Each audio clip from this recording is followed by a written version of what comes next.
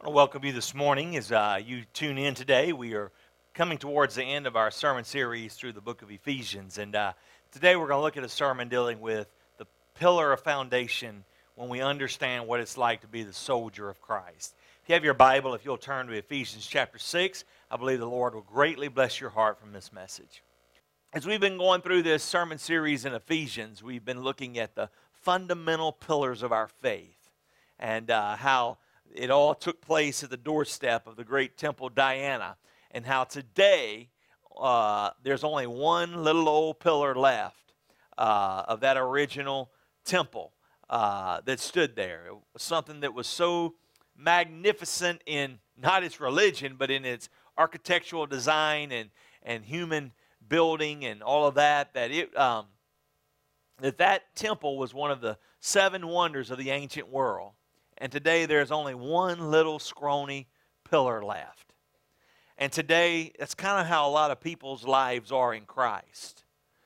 There's just one little scrawny evidence that they used to be a believer. Ask people about where they are in their relationship with Christ, and many of them will say, well, I used to go to church. And if people used to go to church, then that's pretty much the extent of their relationship. Today, you hear there's a couple of very popular catchphrases. I used to go to church, or I need to get back in church. And those two catchphrases will really get you high and leave you low. If church is all you're basing your relationship with Christ on, it's kind of like cotton candy. It's sweet to the taste, but you don't even have to chew and it disappears. Can I get a witness? And that's why people will say, I used to be in church. Or I need to get back in church because there's no substance. The same way that many of you got on a vehicle, or you climbed in a vehicle, or you climbed on a motorcycle or a bus, or however you got here today, or you walked here and you put your shoes on. Whatever was your mode of transportation was the vehicle in which you arrived at the place where you could meet with Christ.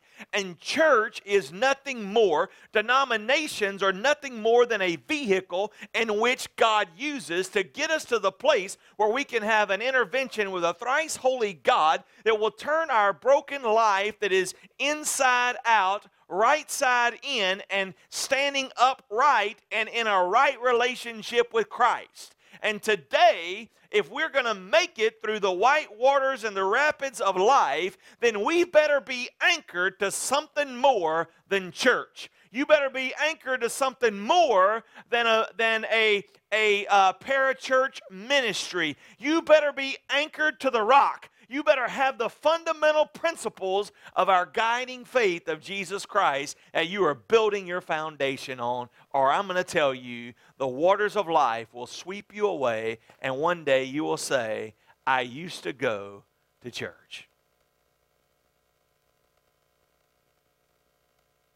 Many of you today are trying to put forth that right relationship with Christ. You're trying to make it. You're hard-pressed on every side. So how do I be victorious? Well, we've looked at what the seven pillars were and how each one of them, if you could stand on each one of these pillars through the book of Ephesians, that your life would be able to count for Jesus Christ, the King of Kings and the Lord of Lords. And today we come to the sixth one. And last week, that pillar was the bride, that you had to understand that you were the bride of Christ. And if you were the bride of Christ, then you were the bride of somebody. And if you understood what all that encompassed, how it gave you so much more strength in your life, and today it goes a little bit deeper. That you have to understand that one of the sixth pillar of your faith, if you're going to make it, is you got to understand not only are you the bride of Christ, not only you are a new man, you are a soldier. You are a soldier in the army of the Lord. You are a soldier. You are a warrior. And contrary to popular preaching and theology today, if you give your heart to Jesus, you will have struggles. If you give your heart to Jesus, you will not be immune from tribulation. Matter of fact, it says, those who are in Christ shall suffer tribulation. Did you know there's 5 wheels, five specific wheels of God for your life? 5. You may want to jot these down. People always say, man, am I in the will of God? And I got to figure out the will of God. There are 5 specific wheels in His Word for you. It's in my message, so you got to get it quick. Number 1, it's God's will that none should perish but all be saved. It's God's will that you be born again. It's God's will that you be filled with the Spirit. It's God's will that you be sanctified, which is a dressed up word for set aside for the reason God created you. It's God's will, number 4, that you be submissive. That you submit to the Holy Spirit, that you submit to those who have rule over you. Boy, I know we don't like that one. And I tell you what, you're sure not going to like number 5. It's God's will that you suffer.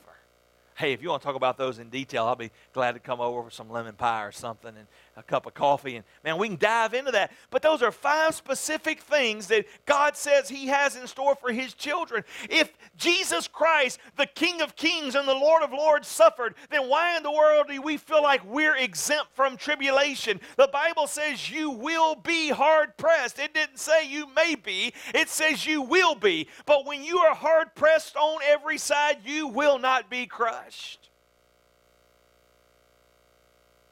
There's some things that are easier to preach and harder to live, and that's one of them. It's hard to carry that weight. And in this passage in the book of Ephesians in chapter 6, look with me if you would, in verse 10. He says, finally be strengthened by the Lord and by His vast strength. His vast strength. Put on the full armor of God. Put on the full armor of God so that you can stand. Underline that in your Bible, if you will, so that you can stand. Not crawl, not kneel, not cower, not slip off. So that you can stand against the tactics of the devil. For our battle is not against flesh and blood, but against principalities, against rulers, the authorities, against the world's powers of the darkness, against the spiritual forces of evil in the heavens. Wow, this thing unfolds. He says, this is why you must take up the full armor of God so that you may be able to resist. That word resist right here in the Greek translates stand. So that you will be able to stand in the evil day. Having prepared everything to take your stand. There it is again. Stand, stand, stand. I think they're trying to teach us something here. How about you? So that you may be able to stand. It's like one old preacher I heard when I was a boy. He said, you need to wake up and pray that God will give you ribs like a cross thigh, like a backbone like saw logs, so that you may be able to be victorious in Jesus Christ, so that you won't be some noodle-spined Christian that just wiggles and squirms his way out of every crowd. Well, am I a drinker today? Well, it depends on what crowd I'm in. Am I against drinking? It depends on what crowd I am in. I mean, it just bends. And God did not create you to be bendable to the changing culture, but He created you to stand. And the only people that can stand against all the tactics of the enemy, all the forces of darkness, are those who are firmly rooted in Jesus Christ, the King of Kings and the Lord of Lords. The psalmist said in chapter 1, blessed is the man who walketh not in the counsel of the ungodly, nor sit in the seat of the scornful, nor stand in the pathway of sinners, but whose delight is in the law of the Lord. For at that point he will be like the tree planted by the living waters. He shall not be moved. When they came up with that old song a long time ago that says, glory, hallelujah, I shall not be moved. Anchor in Jehovah, I shall not be moved. It didn't mean that you wouldn't get up and go do evangelism and love on the broken and heal and give hope to the damned and bring peace to those in turmoil. No, it meant that when you're in the middle of turmoil, when you're in the middle of strife, when you're in the middle of the war, you will stand. Why are so many people used to be believers, Why is the decline in our churches? Why are our churches in such a great decline? Why is it that 80% of the churches across denominational lines is in decline today? I'll tell you why. Because they've had a lot of weak preaching. They've had a lot of intellectual stimulation, but they've not had the preaching of the Word of God that will give them the strength to make it through the tribulation in life. They've had people that say, if you will think good thoughts, if you will pray good thoughts, if you will meditate on good things, it'll all be okay. No, sir. No, ma'am. I tell you that if you decide to walk with God, the enemy is coming after you. He has your name on his refrigerator, and every day, if you are impacting the kingdom of darkness and you are taking babies from the orphanage of hell and transferring them into the orphanage of heaven, which becomes the royal palace for the orphans of the world, I am telling you that if you are personally on a mission to make a difference for the glory of God, Satan is on a mission to take you down. But I want you to know something today. Write this down. Write it in your Bible. Write it on your hand. Write it where it reminds you every day. You're not fighting for the victory. You're fighting from it. You're not trying to conquer the devil. The devil was conquered 2,000 years ago on the cross of Calvary. It's not your authority to wake up and overcome Satan. Satan was overcome by the blood of the Lamb and our Lord and Savior Jesus Christ. But I'll tell you, it's your job to wake up every day and resist the devil. The Bible says so that you will be able to resist the devil. To resist the devil. The devil's not coming to you in the morning with the little horns on his head, with a little pointed tail and a pitchfork. He's not coming to you and breathing smutty breath on you every day. No, he's coming in the appearance of a friend. He's coming in the appearance of a coworker. He may be coming in the appearance of a spouse. He may be coming in the appearance of a child that is coming against you and trying to distract you and take you down. When you're waging warfare, understand that you're not waging war against somebody, but it's the principality that is controlling that somebody. I am telling you that we were all created in the image of God, but we were born in sin. There's not one person except Jesus Christ that's ever been born of a woman that wasn't born in sin. Now the difference is that we've been redeemed. And after redemption, our battle is not against people, but against the principality that controls people. Now, guys, this is easy preaching, but it's hard to live.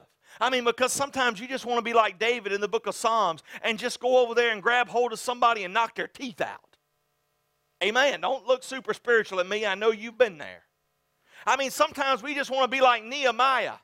Nehemiah says, I laid hands on them by the hair of the head. I began to jerk the hair out of their head. When they began to try to take down the people of God, I laid hold of the hair of their head. I laid holy hands on them. Amen?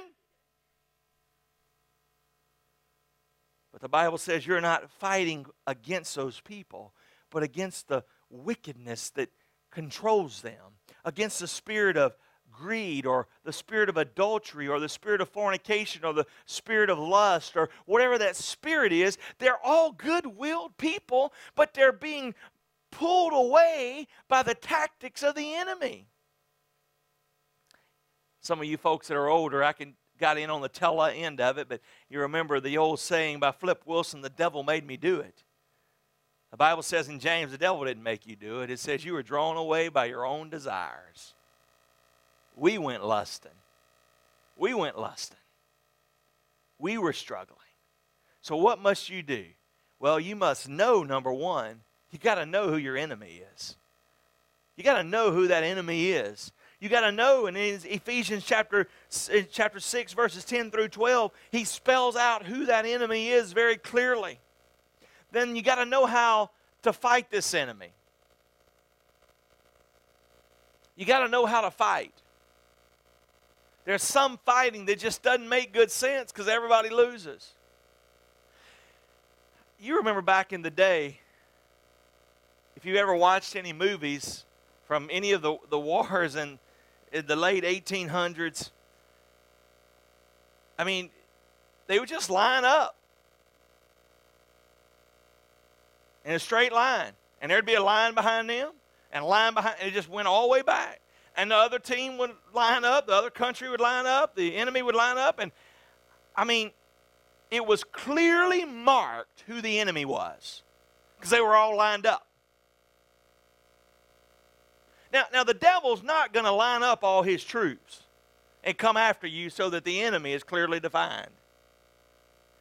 Now that may have been a noble way of fighting wars, but it wasn't a very smart one.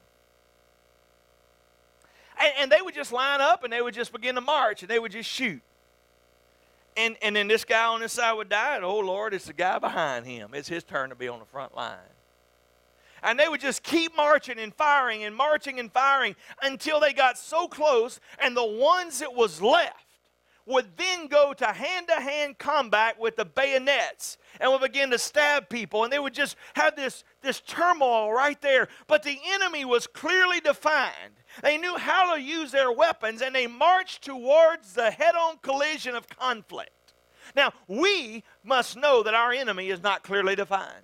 Matter of fact, it's said that one of the reasons of the great struggle with the war in Iraq that we fought was because the enemy was not clearly defined. They didn't have on uniforms that said, "I'm with Saddam Hussein." They didn't have on uniforms that were clearly defined. You never knew who the enemy was. To this day, our soldiers that are in those areas doing conflict, they never know who the enemy is. They never know what baby has a bomb strapped on them. They never know what little donkey may be riding into town and be loaded with explosives. The enemy is not clearly defined. So therefore, you must understand all the weapons of your warfare. I mean, back in the day, all you had to understand was shove the powder down the barrel, pack it tight, pull the trigger, repack it, and if you got close enough and the gun wouldn't fire, use the sword on the end of it.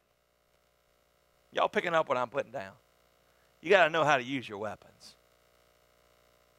But our weapons are not carnal, the Bible says. The Bible says in 2 Corinthians chapter 10, for know who our enemy is. Our weapons are not carnal. Right here in Ephesians 6, he lays these out very clearly.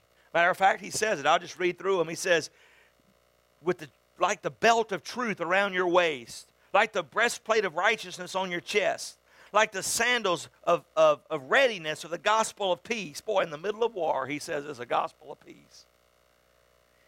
That you will be able to extinguish the flaming arrows of the evil one.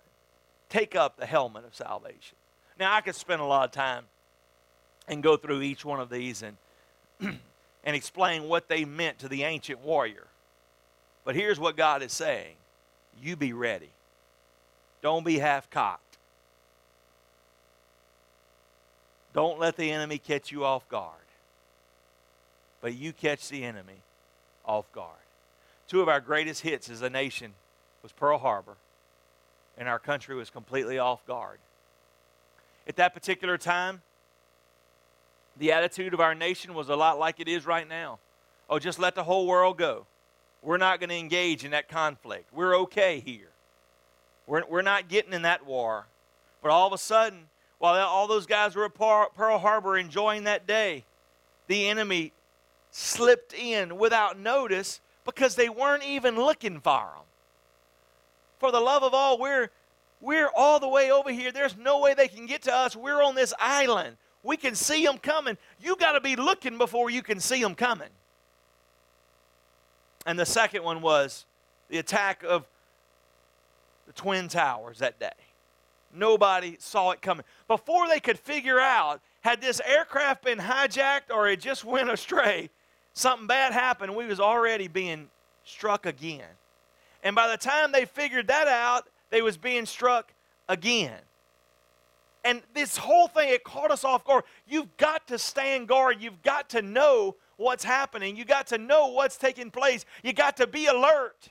The Bible says in James, be alert because the devil, our adversary, is walking around seeing who he can devour. You remember in Job chapter 1 when the sons of God came to present themselves and the devil came also. He looked at the devil and he said, where are you coming from? Oh, just roaming to and fro, looking for somebody that I could torment. He said, well, have you considered my servant Job?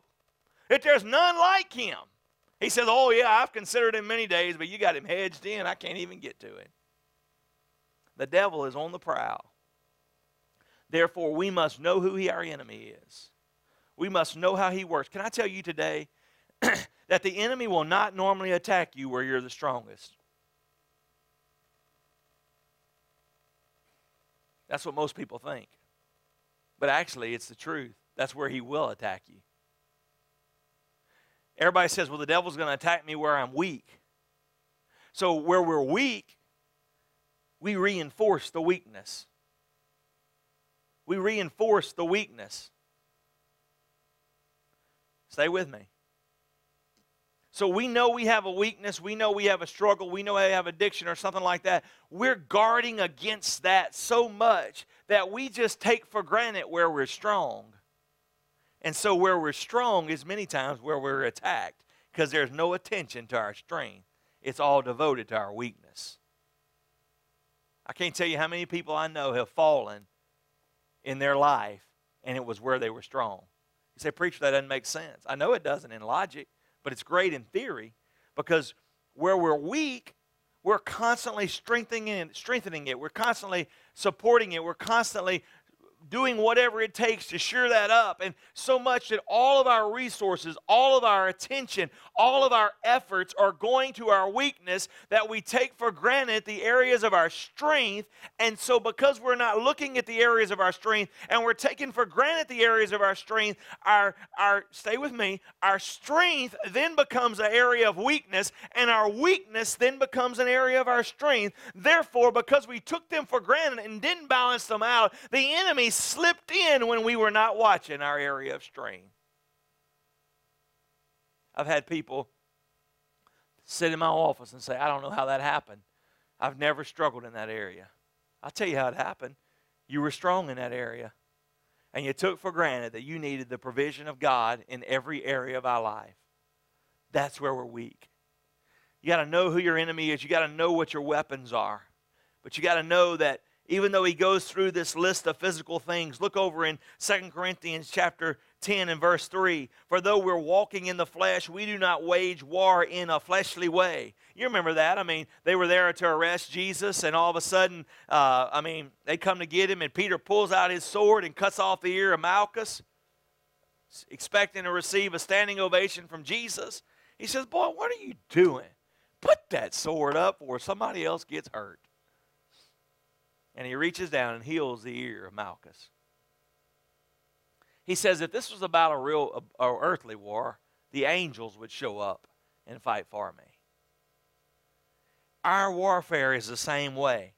As we look at this, we have to understand that since the weapons of our warfare are not fleshly, but they're powerful through God for the demolition of every stronghold. We demolish arguments and every high-minded, lofty thing that raises its head up against the knowledge of God, taking captivity to the obedience of Christ. That's where most people stop. They love that verse that says the weapons of our warfare are not carnal, but they're mighty in pulling down those strongholds that are contrary against us. Hallelujah. Can I get a witness? And we just all get charged up. Amen. And we load up our water pistols and begin to charge hell. But look at what the end of this verse says. The weapons of our warfare are not carnal, but they're mighty in pulling down strongholds that are contrary against us, bringing into captivity every high-minded, lofty thing unto the obedience of Christ. Oh, wait for it. Wait for it. Once our obedience has been confirmed. Why are there so many people walking in defeat? Because they're living in disobedience. Can I say that again? It may take a little bit to let that settle in for a moment. If the victory is already ours, and if we're not fighting for the victory, we're fighting from the victory, then why are so many people defeated? Because they're not walking in obedience. You can't expect a supernatural provision upon something that you can't expect a supernatural provision that is bigger than your mind can understand if you can't obey the simple things you do understand. Now, I want to say that again. because that's not popular preaching. It's not going to draw a crowd. But if we can't obey, if we can't experience the things that are bigger than what we do understand, if we can't obey the small things that we do understand, when will the things be brought into captivity? When our obedience has been confirmed. Now, don't shoot the messenger. I mean, look at it on the screen right there, verse 6. And we are ready to punish. We all want some punishing. Can I get a witness? Disobedience.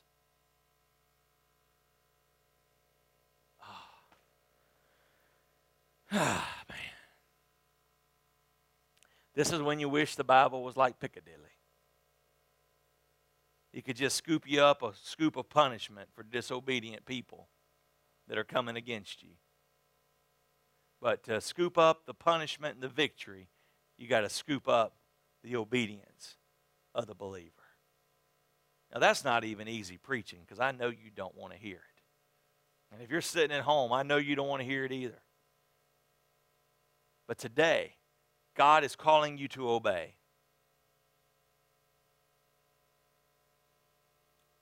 Trust and obey, for there is no other way to be happy in Jesus unless we trust and obey. As we've gone through this sermon, man, if God has spoken to your heart, your beginning stage is right where you are by just saying, Lord, begin a new work in my life. Lord, I repent, or I come back to you, and I want you to begin anew. And just pray that prayer for God to start a new work in your life. The second thing I want to encourage you to do is to find a church. We would love to have you at Family of Grace become part of our family and be part of what God is doing. But even more than that, to find a church anywhere that will believe in God's best for you and help you to achieve it.